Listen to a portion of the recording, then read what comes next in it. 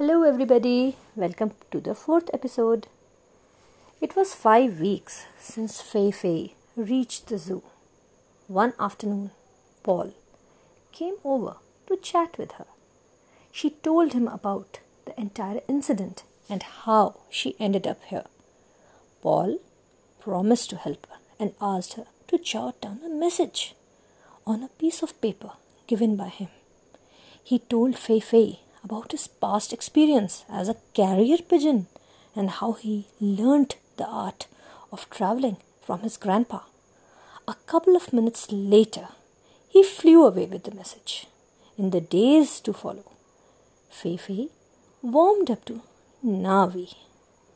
One day, as Navi was filing her claws, she told her about the upcoming event at the zoo, which was being organized in Fei Fei's honor. It would bring in a large crowd and help them gain more profit.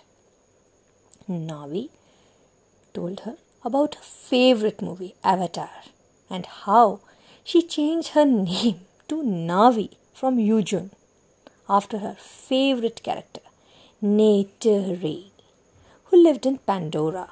Fei Fei chuckled. Next week was very hectic. There was a big celebration. Lots of people came to visit her enclosure. There was a special cake baked for her, made with pineapple and soy. She was dressed in pink and purple for the occasion. Fei Fei felt very strange, but did enjoy being pampered. Some children wanted to shake hands with her. She did oblige a few.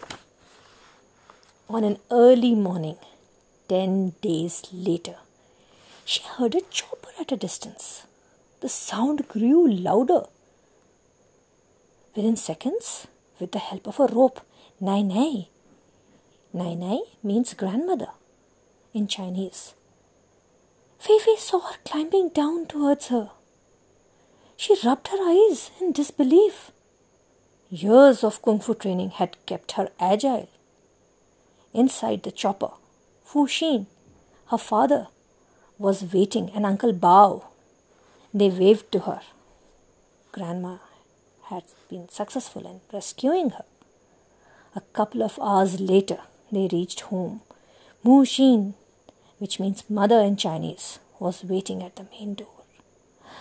They hugged, didn't need words to express their affection and relief on seeing each other after Fei Fei settled down.